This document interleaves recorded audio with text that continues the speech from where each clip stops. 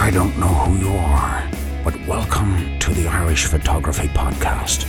Sit back, relax, and listen about cameras, gear, settings, stories, and all things photography. Join Dermot and Darren on Ireland's Best Photography Podcast. Let's go.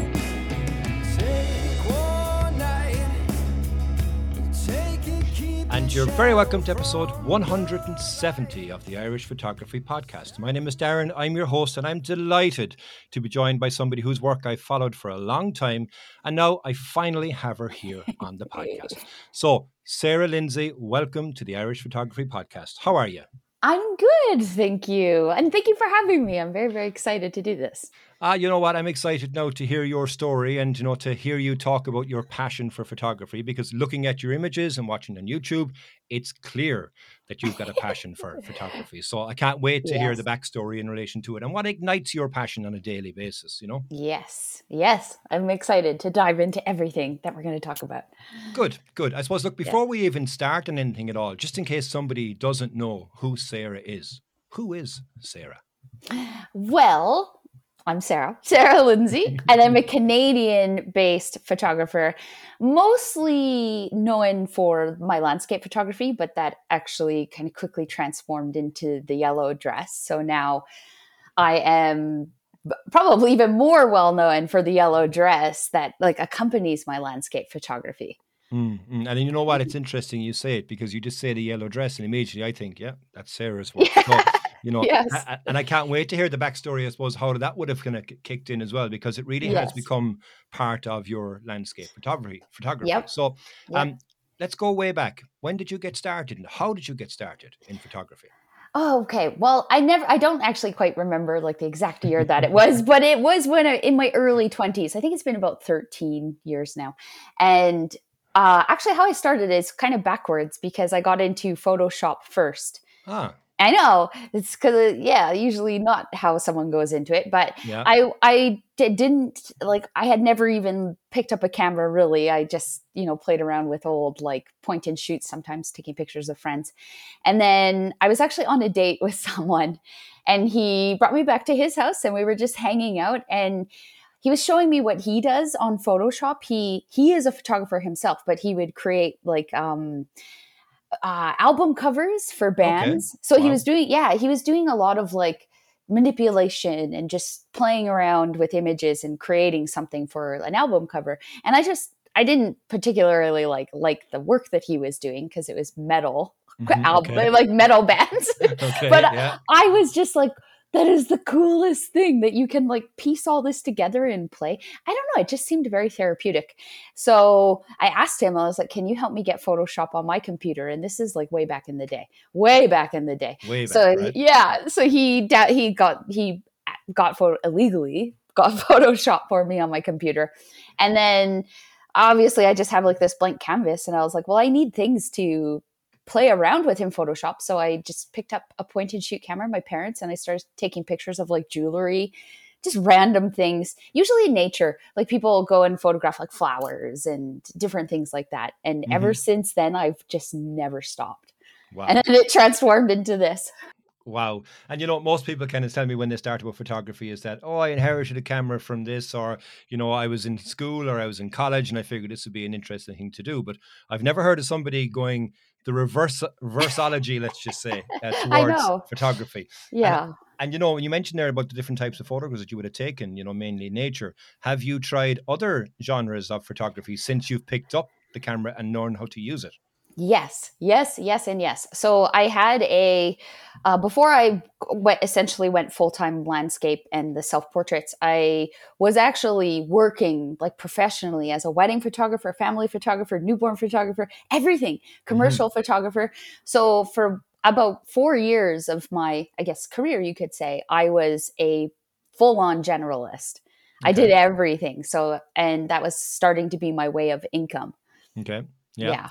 And during that, I suppose, did you have a certain genre within that you enjoyed, or was it something that you said, you know what, no, I'm only doing this because it's a time me over to get back into the landscape again? I always for like the entire time that I've been a photographer, landscape has always been number one for me, just very obviously close to my heart. But I enjoyed them all, to be quite honest. The only one, because they all kind of play into the role of what I've evolved into today. But when you're doing things like wedding and portraits and commercial, like that's very service-based photography. Like Sure. Yeah. you're providing a service for someone. So it's different and it feels more like a work. It's like a job.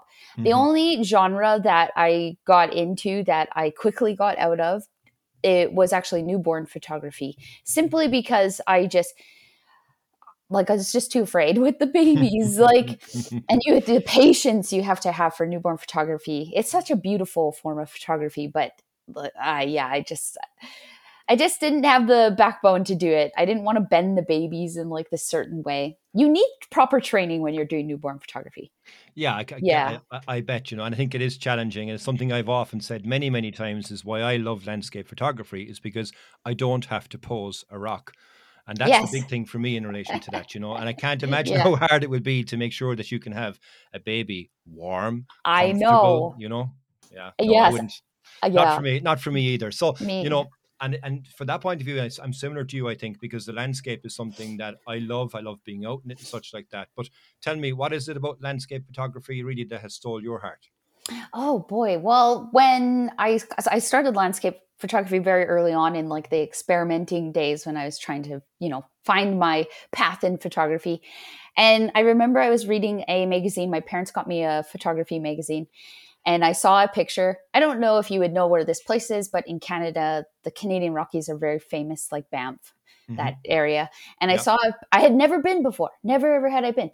And I saw a photo, even though I live here. I know that's bizarre, but I saw a photo of, it's called Lake Louise. I know it, yeah. And yeah, and I just was like, what? This place exists? And I just knew it was that photo that honestly inspired my entire journey to be a landscape photographer.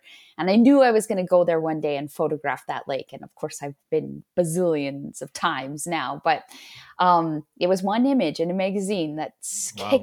kickstarted the whole landscape journey.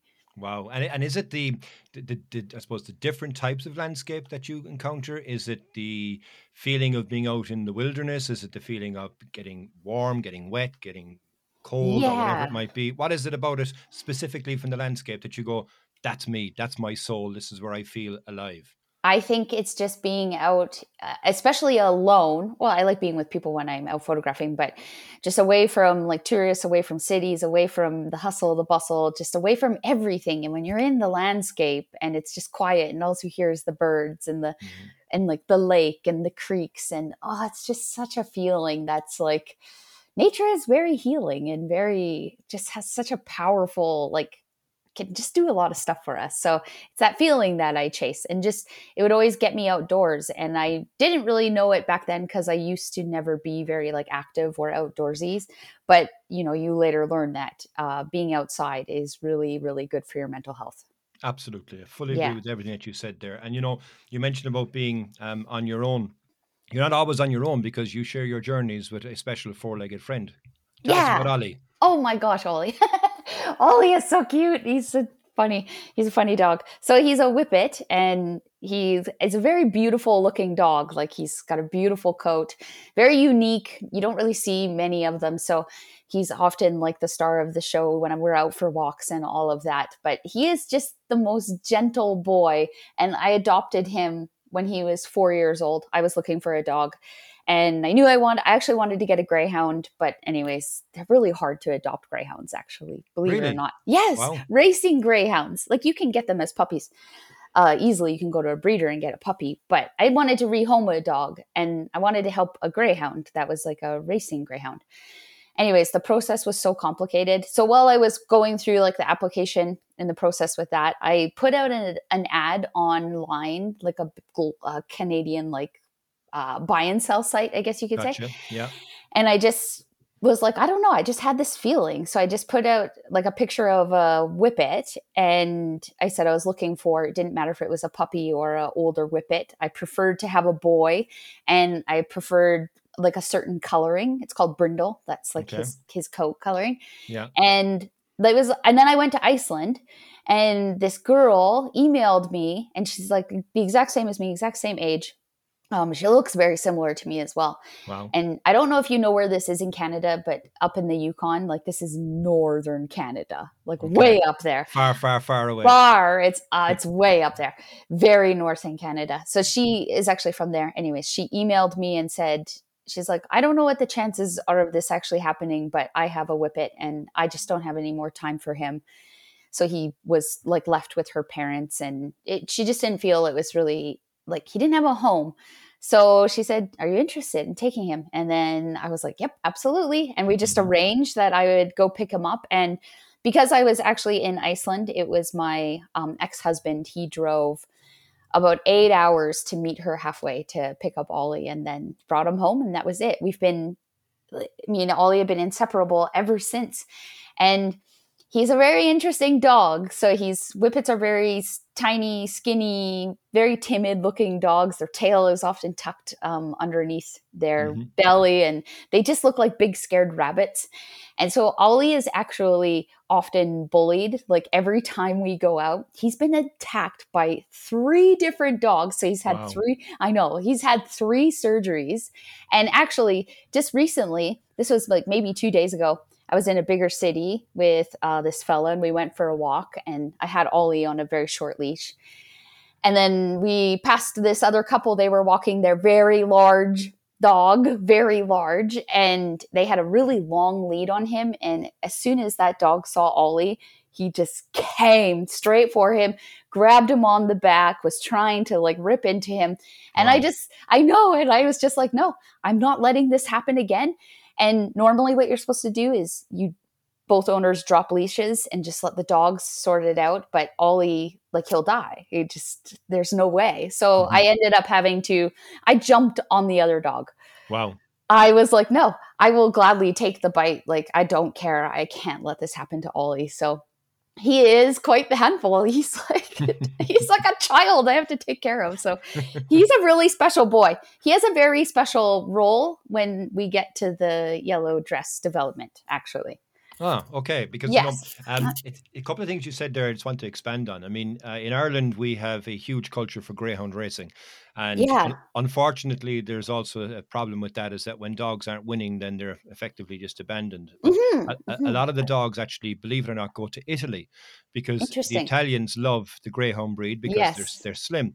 Whippets are also something which is very easy to come by here in Ireland because they're generally used as a hunting dog. Yes. So they work with a terrier. So a terrier will go in and chase out a rabbit, and then the Whippet will go and catch that. So it's interesting in regards to the differences between different countries and obviously with the dogs. But that was the first thing. But the second thing you mentioned here in relation to, being out with the dog, and it's obviously tying into the next thing, which is perfect because I wanted to talk to you about next, which was the yellow dress. And I kind of wanted to figure out, where did that kind of come from? How did it come from? And now I want to add into that is, what's Ollie's role in regards to the yellow dress? Okay, so how did the yellow dress evolve? Well, I kind of break it up into 3 chapters. I actually have a book. I have a book coming out about this, like a photography book. And have we got an exclusive here on the Irish Photography Podcast? You do. Coming. There we go. There's a book coming. I just have to find the hardest thing. Like I have the whole book. It's done, but it's finding the print, like a good quality printer. Yeah. Doing photography books is full on. Like, that's 100%. It's been quite the journey. Yeah. So anyways, I've had the story for quite some time. As soon as I started the yellow dress journey, like I knew the story immediately. Obviously my base is landscape photographer. That's where I developed like my skill. Just that obsession started. And so I kind of developed like this style within my landscapes. And then in 2019, I got a little bit bored. Well, not bored of landscape photography, but I was like, I want to try something else. I want to try something new. So I decided, I was like, since I have a background in photographing weddings and portraits and like maternity, I really loved that part of photography and I wanted to bring that back into my landscape photography. Gotcha. Yep. So I decided one night, I was like, I'm going to go to the lake and I'm going to do a self-portrait of myself in the lake and do a long exposure with it because that's my main style. So I had a white dress at the time. And when I did that self-portrait, like there was really great response online from it. And I just loved creating it. So I was like, wow, I really, really love this. And then I went on a camping trip for a week in a very beautiful location. And the whole camping trip, I was just doing self-portraits and not landscape photography. Wow. And then, so for up until 2020, I actually was photographing self-portraits with every color of dress except yellow. Like yellow didn't exist at this time. And I really enjoyed that process. And then in 2020, obviously COVID happened and all of that stuff happened, took away all the work. And I actually started going through a divorce as well. Okay. So my divorce was very life-changing for me, mostly because I was kind of the cause of it and like the instigator, I guess we'll say. So this was a very like just eye-opening time in my life where I realized like I needed to become a better person. Mm-hmm. Okay. And so I started this whole path of like therapy and just completely on my own. After that point, I lived in a camper for a year on a lake by myself with Ollie. Okay. And during that time, I created like all those self-portraits with the different color dresses. And this is probably my smallest portfolio of work is those self-portraits with the other dresses. So, and very limited, like, yeah. So there's huge meaning behind them and like, they're very, very special.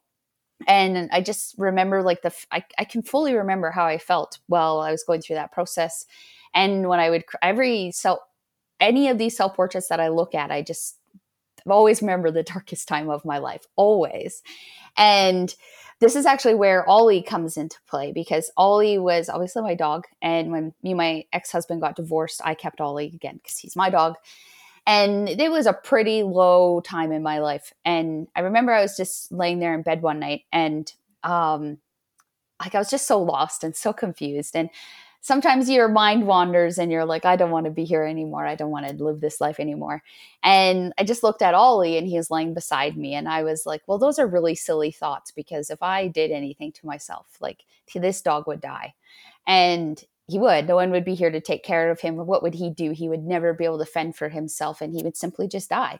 Mm-hmm. And that was enough to be like, okay, no, I obviously need some help. So the next day, like I began the journey of like healing and recovery. And wow, I really think that Ollie has like a huge role in that. He does. Cause I have to protect him. Like, hey, I care for him. I have to be there for him. He needs me. So yeah. And again, a couple of interesting things on that, I suppose, is that you can find clarity in the most unusual of areas and times. And landscape photography can be that for a lot of people, is that they've got problems they don't even realize. To go out into the open, all of a sudden the solution appears.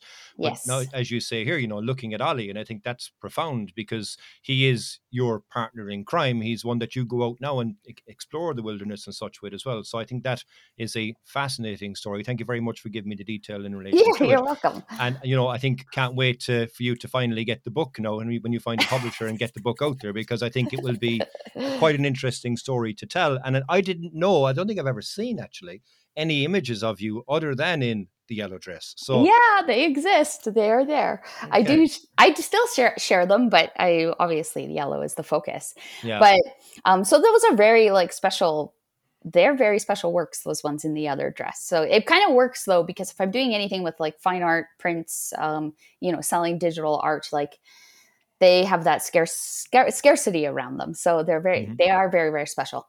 So then how the yellow dress came about, I actually at one point I got a yellow dress because again, I was still working as like a portrait photographer and I was doing maternity shoots, which I really enjoyed. Okay. And so all of the dresses actually come from that. Like all these dresses were just my client dresses. Wow. And then I got yellow and I was like, oh, okay, I should probably add yellow into the mix. And it was like $20 on this yellow dress. And as soon as I got that dress, I just noticed that I was using it more and more and more. And the other colors kind of started to fade away. And then when I really started to like deep dive into what yellow means and like the color of yellow and just what it represents, it's everything that's like bright and positive, and children are really drawn to it because it's so playful, and it just yellow is like positivity. You just look at it and it's like bright. It's a very Mm-hmm. bright color. Mm-hmm. So yellow, like the yellow dress really signifies like the person that I wanted to turn into, who I wanted to become. And so I use the yellow dress to represent that life change in my moment and how I just developed into a different person. And the main like theme, like I'm still kind of struggling to teach this through my work because I believe in helping people. Like I really believe in having purpose and helping others and solving your own problems. And it's just a magical thing. So I'm trying to convey like the message of being self-aware with the yellow dress. That's why I share the story so much, because it really is about like facing your own problems and what you've done with the mistakes that you make, and growing from it and becoming a better person to eventually help, as many people as you can. Yes. And something on that as well is that it becomes instantly recognizable as well as your work. Yes. Because I'm a landscape photographer. I could take a photograph and it could be lost in the mix of things straight away. Whereas with yours, it's different. It's yours. It's unique. It's identifiable and such like that. And I think Yes. what I want to do is I want to take a quick break. But when I come back, I want to ask you, and this is tying again even nicer into that, is about our own style and how we develop our own style. And I think Yes. the yellow dress has become synonymous as part of you and your photography. So look, what we'll do there, Sarah, is we'll take a quick break and we'll be Sure. right back. And I want to get into more detail on that. Okay, perfect. If you're enjoying this episode of the podcast, why not jump over to iTunes or Spotify and listen to the back catalogue that we have, some great episodes where we talk about photography, gear, and some excellent guests along the way. Thanks very much for listening and for watching. We'll see you on the next one. And you're very welcome back to the Irish Photography Podcast. So, Sarah, like I said before the break there, and I think, it's something that I'm really interested in hearing your take on, is how important do you think it is to form your own style in photography? Woo. Well, I think it's very important. Like, it's, if you really want to, for so many reasons, like if you want to be able to monetize, if you want to have a recognizable style, if you want to be known for something, you do need to create your own style in photography. But how you really do that is by kind of following others until eventually you develop your own. And most people get really lost at that part. Like they don't know how to do it. And I find like you have to be operating from a place of like authenticity and like what you dream of. Like when I create, I obviously have like visions that I'm really drawn to and a style of photography. I love whimsical photography. I love the dresses, the landscapes. So I take all my skills that I've learned over the past like 10 years and then I combine them into my own unique style. I honestly think it's very important to stand out nowadays in this content creator economy, which includes photography, because there's so many people taking photos, so many. Yeah. And if you can build something that's recognizable, which really only happens by being consistent and showing up in it. Honestly, that's all you need to do is just be consistent. People will know you, and then you'll start to build trust with people because they see you over and over and over and over again. So I think it's very important to develop your own style. And, I think it's something as well, if we expand on that a bit further, is it's important to develop your own style as opposed to develop a style that you've replicated from somewhere else. You can learn from others, but you put your own spin, your own, flavor, let's just say, onto that. And I think a number of people that you see for many, many times, they'll go to a location and they'll stand in exactly the same spot that somebody else has stood 100 times before and take exactly the same type of shot. Whereas if you go there, okay, get that shot, that's fine. But then explore, then try and find something different, because you might find something that has never been shot before because everybody has followed the same steps and gone in the exact same 3 tripod holes and put it there and taken exactly the same shot. So, absolutely. I fully agree with you in relation to that.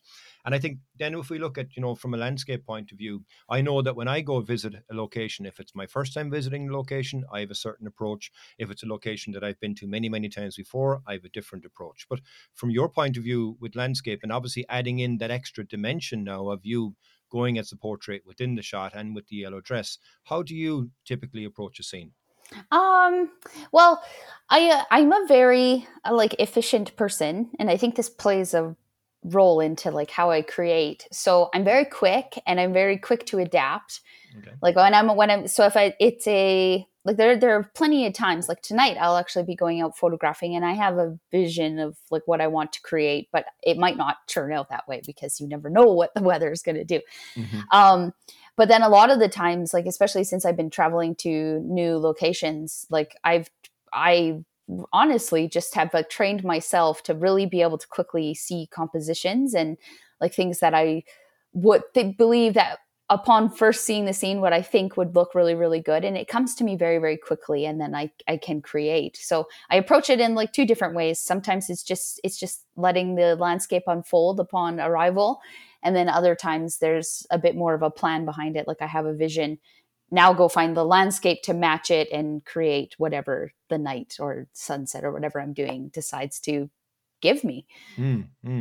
Mm-hmm. And something I think you've only recently got it as well, but it's going to help you, I think, to find new compositions is your drone, because that will give you Yeah. an opportunity to, when you arrive to a location you haven't seen before, send the drone up, have a look around. Yes, I've been doing that lately and I love it. I love Yeah. flying the drone. I And really, crashing really the do. drone too, yeah. I crash the drone all the time. I need to take it back. I just got the Mini 3, so I'm actually going to take it back and get the Pro Yeah. because I need the obstacle Obstacle avoidance. Yeah, for So I sure. think I can still take it back. I have to look into that, but yeah, I want to take it back. Hopefully. Mm-hmm.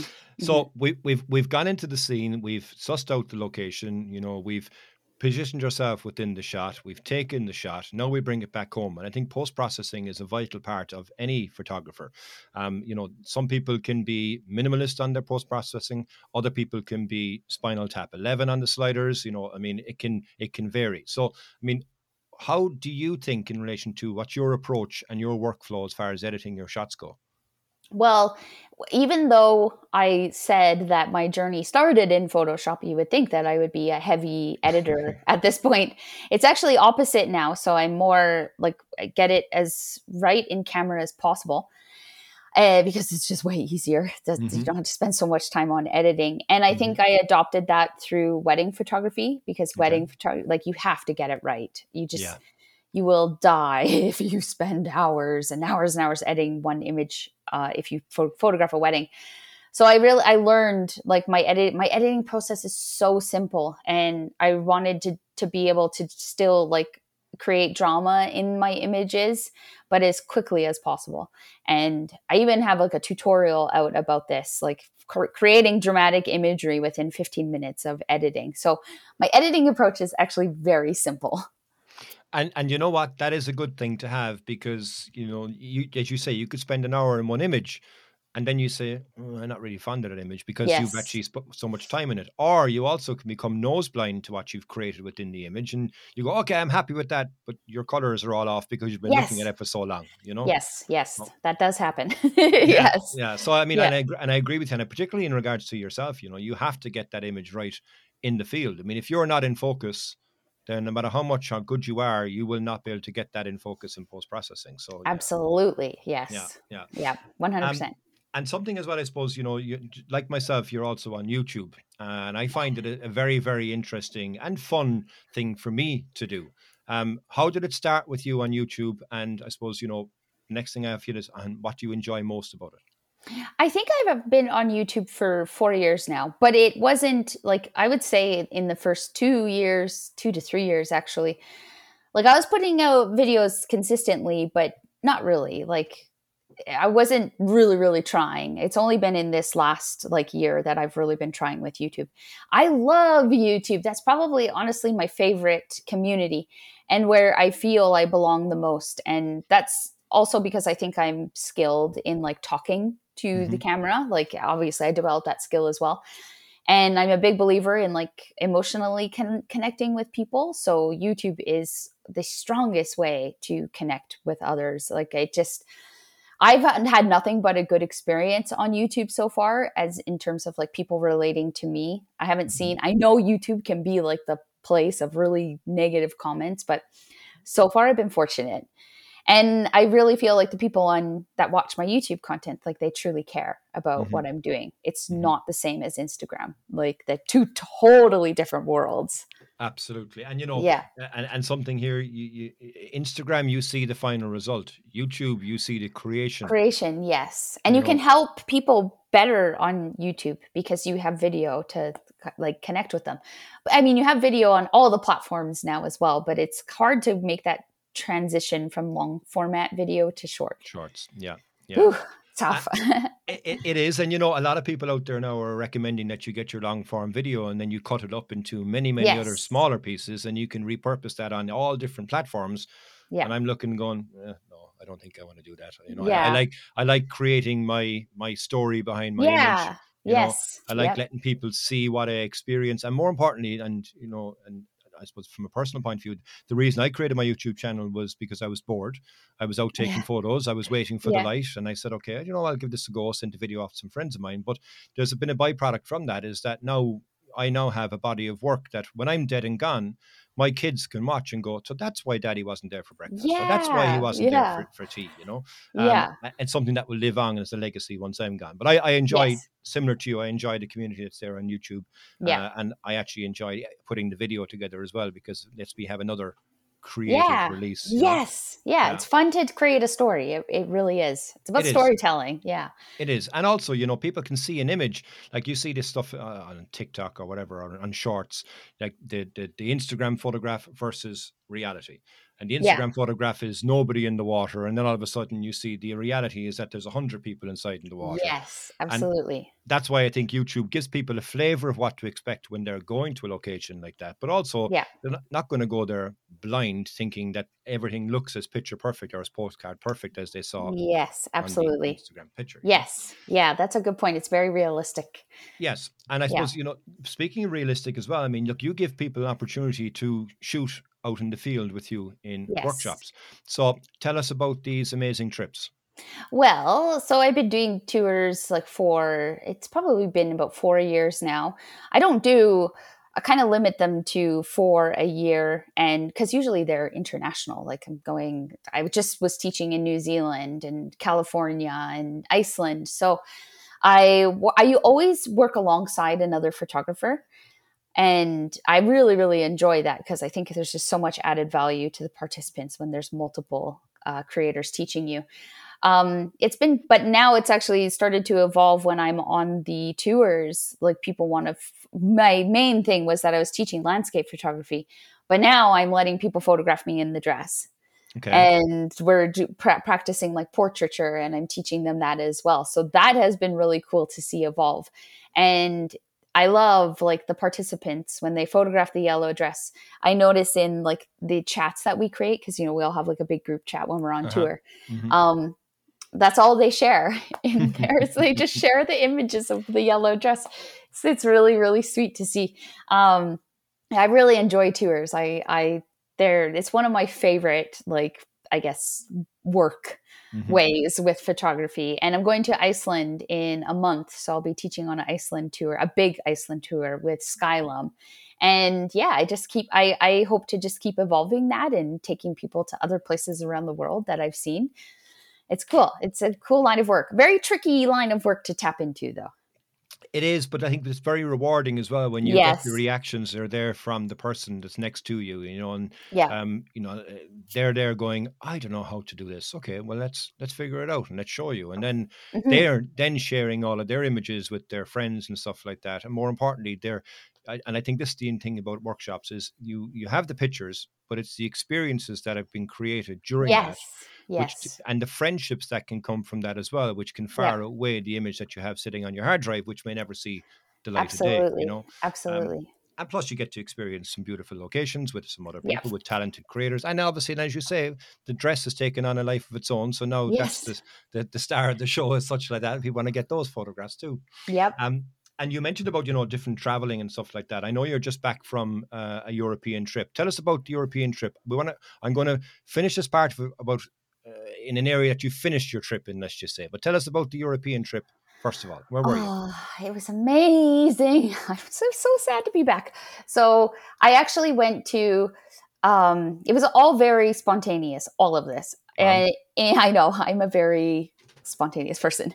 So I actually met this fella in California in February. And then, anyways, we really hit it off and we wanted to see each other again after that. So he actually invited me to London the next month, or maybe it was like a couple weeks after we met. I can't quite remember. But so yeah, he invited me to London and I had never been to Europe before, except for I've been to Iceland. And I was just like, yep, I'm going to go to London for a week. And I came to London. It had nothing to do with photography, even though I did create while I was there. But I spent a week with him and I just loved it so much. And I connected with there's a lot of Canadians that live in London. They go there for work. Okay. So I connected with some of my friends there, and I was just so inspired by what they did and how they just like left Canada and went and moved to Europe. And so I was like, you know what, I'm going to come back and I want to spend some time with you guys. So I came back to Canada after that trip and I immediately booked my next flight back to London. Wow. And then, so I went back to London about a month and a half later and I stayed with some friends out in the countryside. So I was there for a month with them. It was very low key, very mellow. I would just go around and photograph. I actually didn't go into London all that often, but I would go to like the Cotswolds and different churches in the countryside, because that is what I love about here where you guys live. It's just so charming. And then while I was there, I decided to go to Scotland. I was actually working with camper van companies, but I decided to go to Scotland as well. Spent a week there. And then I just, on a whim, before I was going to come back home, I knew I wanted to see more. And I was like, I'm going to go to Ireland on my own. And Wow. so I did. So I reached out to a camper van company in Ireland and I organized a collaboration with them. And I basically took my first like solo camper van journey in Ireland, which was really interesting because you guys' roads are so narrow. And I had this big, massive camper van and I haven't driven manual for like 15 years. This is where Patrick comes into the story. It's very entertaining. Yeah. So my week in Ireland, it was way too short. Like I had such a hard time leaving Ireland. So that was like the finale of my European trip. And just simply because I had to get back home to take care of some logistics and like plan what I'm going to do next. And I'm definitely coming back. Like there's no doubt about that. Well, you know what? I mean, like we have such a thing in relation to, Irish charm, I suppose. And it's something that is quite unique. And anybody that visits Ireland will go, Jesus, you know what? I want to go back, or I haven't been there long enough. I mean, yes. And you mentioned there, you had the fortune to meet up with a very good friend of mine, which is Patrick, who helped you around and, showed you and gave you some hospitality, I hope, in an Irish style. Tell us how did that happen? Oh, it was so good. He was probably my favorite part of the trip. So I was in Ireland, but I had no plans to meet up with anybody. I was like I'm kind of working, but also creating for myself. So it was more about like my solo journey. And then he messaged me because I didn't even know who he was. I wasn't following him, but he was following me. And he messaged me and it went into like my Instagram requests, which I never check, but I checked them for some reason. I checked it and I saw that he reached out, and like a lot of people reach out and give me like location tips. And I'm like, okay, thanks. But his were so solid. Like he's like, here, this is where you need to go. So he just gave me all this advice. And then I looked at his profile and I was like, this guy seems really great. And so we started talking for a couple of days, like messaging back and forth. And then one night I was like, do you want to come photograph with me? Like, do you want to come visit? Do you want to come hang out? And he said yes. And then he drove up the next morning. He left very, very early because where he lives by Dublin or close to Dublin. And then I was up by like, I can't say the places very well, like Ballycastle. Yeah, I was there. I was up there. So a bit of a drive for him. So he drove up and we met at, I think it was Dunluce Castle. And I don't know, I honestly haven't had a day like that in so long. And because he is just such a very like childlike person and he's so awesome and he has very good energy.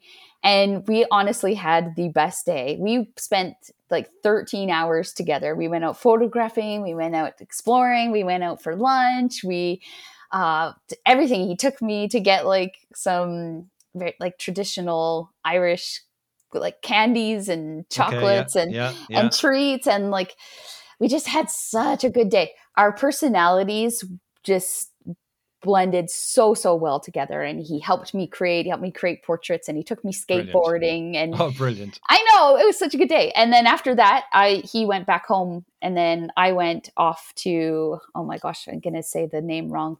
Donegal. Donegal. Donegal. Okay, yeah, I'm terrible with the names. So I went there for 2 nights, but we knew we wanted to see each other again. So I spent like my last like 2 nights I spent in Dublin, and so that's where we hung out there again. And he came. Brilliant. I honestly thought this was the sweetest thing. He's going to listen to this and be embarrassed, Yes. but it was so sweet. Like, I don't think he realizes these gestures that he did, just how amazing they were. He came because he lives like, I think it's an hour from Dublin. So Yeah. he drove from his place, picked me up in Dublin. He kind of like surprised me with this. And then he's like, we're going to Cashel, because he knew that that was on my list, but I was like, I'm not going to get there. There's no way. Like, it's just kind of way out of the way. So he just picked me up and he's like, let's go. And he drove me there, and like, we just took me out to dinner, and like, we just had the best time. It was so good. Patrick, I must say, is an absolute gent. And it's interesting you say about his, childlike approach, because he's a lot of fun. He's a lot of energy. I love Yes. hanging out with Patrick. I've gone a number of different trips with him, and I'm delighted that, you got to meet up with him, and that also he did our country proud by being an ambassador to you coming for your first time. He was so good. Yeah. He is a gem. And I think you mentioned something there, which I was going to ask you was your highlight, but probably maybe it wasn't. I don't know. But one of the things I saw is that you were skateboarding down the dark hedges. And that's something that myself, Patrick and Dermot, another buddy of mine actually had done when we were up there in that area back in February or March, is that he skateboarded down to it. So, I mean, let me ask you, what was the highlight of the trip? Was that it, or was there others? So photography wise, the highlights were obviously, there was actually all the castles that I photographed. That was my favorite part. Mm-hmm. Like, oh my gosh, like Kinbane, oh, just incredible. It's like a playground for photography, especially when you're doing portraits. So photography wise, those locations were the highlight for me, but the real highlight of the trip, honestly, was spending time with Patrick. Wow. I haven't had that day with someone else in so long. And like the skateboarding down the dark hedges, like that is, he might kill me for this. He might, I don't know, but it was adorable. Like, he was so cute. And like, again, just his energy, and he's just such a good, he is a gem. He is such a good soul. Yeah. Yes. He's a legend. Yeah. He was the unexpected highlight of Ireland for me. Good. So it left you, I suppose, with a taste that you were hungry for more to experience Ireland. So when are you coming back? Well, I've been toying like with the idea of, because I have to come back to Iceland anyways. So already I'm back in Europe, and I'm going to go to Italy and Bulgaria because there's some things I want to photograph there. And then I'm thinking about coming back to spend actually a month in Ireland and just getting like a place for a month, and then being able to explore the rest of the country, because there's so much more that I've missed. And I love Ireland so much. I'm just so sad to be back. I don't know. There's a part of me that's like, I don't want to promote it. Not that I have that big of an impact to like send people to Ireland, but when you go to some of these locations and there's just no one really knows about them yet, there's something so special about that. Mm-hmm. So in a way, I almost want to protect Ireland from like the hordes. Well, you know what? It's funny you say it, because, Ireland is like a little hidden gem on the west coast of Europe, right? Yes, on the Atlantic. And most people, they go to Iceland, or they go to the Faroes, or whatever, they go to the Dolomites. But I've been saying it for years, is that Ireland has everything except for rainforests and deserts, right? Yes. Now, our mountains, some people would only call hills. I mean, our mountains are 1,000 meters, our highest mountain. But at the same point, you've got such a diversity in such a small area. But don't let the small size fool you, because as you mentioned, the roads are small also, and it can take you a long time to get to certain areas, Yeah. People go, I'll have Ireland done in a day. Yeah, you will. Yes, Yeah, yes, yeah. you won't. Yeah, that's true. I think maybe what's different for us foreigners about photographing in Ireland, but you find this in Scotland and like London and that area as well, is the castles and the churches. Like we don't have that over here, and that's ultimately what I wanted to photograph. And there's just something so special about those places, like the Mm. history behind them, what they can add to your composition. So for me, it's the castles, like the ruins. Sorry, Yeah, Patrick always was like, they're not castles, they're ruins. they are ruins. Like, Yeah, yeah, I'm yeah. like, yeah, but look at them. Like it's just these are incredible. So that was my favorite part. And you mentioned there about adding to the images. Some of the shots that you got in Dunlewy is unbelievable. Well, thank you. The way you positioned yourself in the broad window in relation to it as well, it just fit Yeah, perfectly. that And was I, incredible. Yeah. and I must say a hat tip to you because like I said about YouTube, it gives people the behind the scenes story. You walked barefoot across all of The that church. shingles, and I'm like, I know. is she insane walking barefoot? Yes. But you did it, fair play, I and the did it. shots turned out Thank wonderful. you. Yeah, Yeah. that was the last thing that I created. There was I can't remember what that church is called. It's not the church. Dunlewy. Okay, I thought it was called the Church of Ireland for some reason. But anyways. It's a part of the old Church of Ireland, which would have had a number of Oh, churches okay. around Okay. Ireland, but that's Dunlewy Church there. Okay. Yeah. That place, why I was so like amazed that just how like, or this is where I realized the hidden gem that Ireland is because I went there. You have to drive down this like very narrow road that's like, I'm going to run into another car. Mhm. And just that there was not one single person came when I was there. And I was like, where the heck are all you people? Like, this is incredible. So Mhm. I just felt very special to have that moment on my own. But it's also a cemetery, so it was a little spooky. Yeah, it is. It is a cemetery, and it has some really, really old headstones as well that are all around there. It'll Yeah, tell that you, was scary. yeah, tell you how old the whole location is. But I mean, that whole area of Donegal is absolutely Yeah, it incredibly is. beautiful. Yeah. And so many stories as well that people would have, from visiting there. Because right behind that, you've got a place called the Poison Glen. Yes. Which, Yes. again, there's a story behind that. I don't know the story. I'd have to find it out. But there's a whole story behind that as well. And a lot of ancient things for centuries old. So the key thing for me, as you said, and it's interesting you picked up on it, is that there's nobody else. And it's rare that when I'm going out taking photos that I'll see somebody else with a camera. I'm okay, I'll see tourists and stuff like that in general. But most tourists will arrive in a place, they'll spend 4 hours to drive there. They'll spend 7 minutes and they're gone Yes. again. Yes. That is Um, true. That is yeah, true. whereas with photography, we spend a bit more time there. I mean, okay. Yes. So look, Sarah, that has been a fascinating insight in regards to, your approach to photography. I've learned quite a lot about you and, your photography as well. What I want to do is I want to take my final break because I've got 3 Okay. questions I ask every single guest, and I'm really excited now to hear your answers to those 3 questions. Okay. So I'll be right Cool. back after this. If you're enjoying this episode of the podcast, why not jump over to iTunes or Spotify and listen to the back catalogue that we have of some great episodes where we talk about photography, gear, and some excellent guests along the way. Thanks very much for listening and for watching. We'll see you on the next one. And you're very welcome back to the final part of this fantastic episode today. And I'm really excited now, Sarah, like I would have said, to hear your answers to my staple 3 questions. My first question is, tell us a funny photography story. Okay, well, this is an easy one for me. So, because I do the self-portraits, like I'm often putting myself into a lake. And so far, well, up until this funny story, I've been very lucky to not have any like mishaps in the lake or whoopsies. But there was this one evening I went out, I was actually filming for YouTube. So this is a YouTube video and I call it Self-Portrait Gone Wrong. So I had this like vision of this scene in Canada every autumn. We have this kind of this really cool phenomenon that happens. This one lake in particular rises really high, and I don't know if you follow maybe like Adam Gibbs, or of course you would follow Adam Gibbs. You're going to be working with him. Yeah, I don't know if you've ever seen his work from the Rockies of like these trees submerged in water. And like they're the fall autumn trees. It's just such a beautiful, it's such a short window. It doesn't happen every year. It's such a short window of time that you can photograph this. So anyways, I was trying to do a self-portrait there and amongst those trees. And it was really cold, like Canada and our lakes, they are freezing. So, but I'm no stranger to that. Like, I want the shot. I'm going to go out and do it. So I walked out into this lake and I did not realize that it had a drop off, because it doesn't look like it does. It looks like it's pretty level the whole way. And I just kept on walking out there, and I don't know what happened. I just took one more step and I just slid down on this bank, and I was completely submerged in the water, like head under. And I never got a shot because I just completely ruined the dress. I was freezing cold.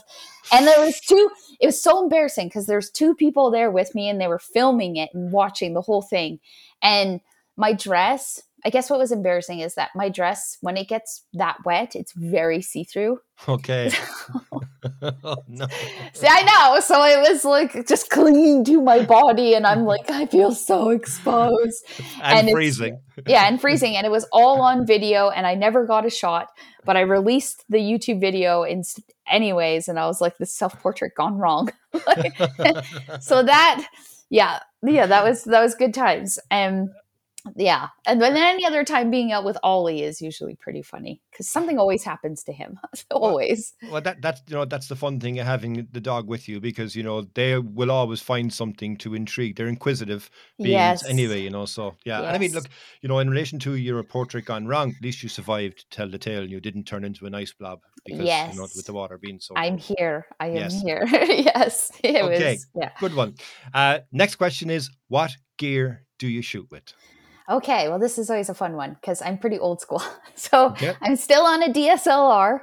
Okay. Really, till that thing dies, I'm going to be using it. So I use a Canon 5D Mark IV. Canon, yeah. Yes, Canon. And I actually only got this camera because when I was doing wedding photography, like that was the wedding photographer camera. It's very versatile. So anyways, I obviously still use it for landscape photography. And now I've kind of curated my lenses down that I even only travel with 2 lenses. So I use a 16-35 and a 70-200. I use nothing else. Snap. Yeah, I just know because I know that those 2 will just get me what I need at any given situation.